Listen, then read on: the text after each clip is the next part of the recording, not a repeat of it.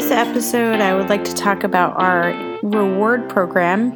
It's our behavior rewards program called the Mystery Student. The way the Mystery Student works is that a student is chosen at random. There are popsicle sticks that I draw from. I choose either one or two students. I don't tell the students who they are, but I do tell all the students the behavior I'm looking for. For example, I'm looking for a student who is lining up right away and is walking to gym quietly. Or I'm looking for a student who's starting their work right away. So at the end of a period of time, I will tell the students who the mystery student was. If the student did not get started right away, I might just say, unfortunately, the mystery student did not get started right away, but hopefully the person will do a lot better next time to get started right away. It's a way to help students reflect on their behavior. So students might think to themselves, oh, did I get started right away? And hopefully they're thinking about what they could do next time. So what happens with the names? They get their name written on a piece of paper and put into a jar, and at the end of the week, I will draw out a number of names to choose a prize from our mystery box. The students are really excited about it. I have mixed feelings about behavioral incentive programs. On the one hand, I almost feel like I'm bribing students. And on the other hand, I feel like I'm rewarding them for good behavior in a way that does not punish them for bad behavior, but does de-incentivize bad behavior.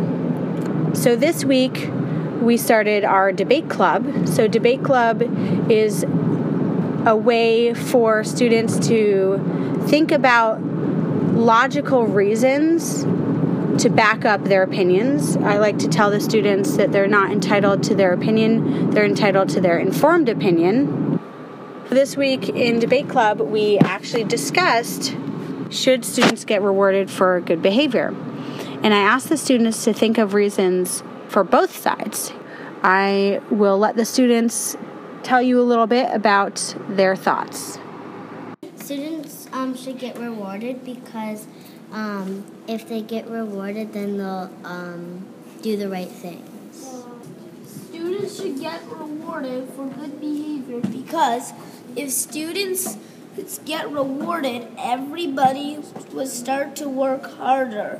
Students should not get rewarded for good behavior because then people won't learn how to be kind with their heart, because they'll just be kind because they want the prizes. So Molly said prizes encourage students to do better. And yes, it does, but that it's out of greed and not heart. And we want students to be doing, showing good behavior out of heart, not out of greed and wanting prizes. Students should not get rewarded for good behavior because you'll just be good just to get a prize. You should be good to be good. Younger kids could see the prizes and get emotional.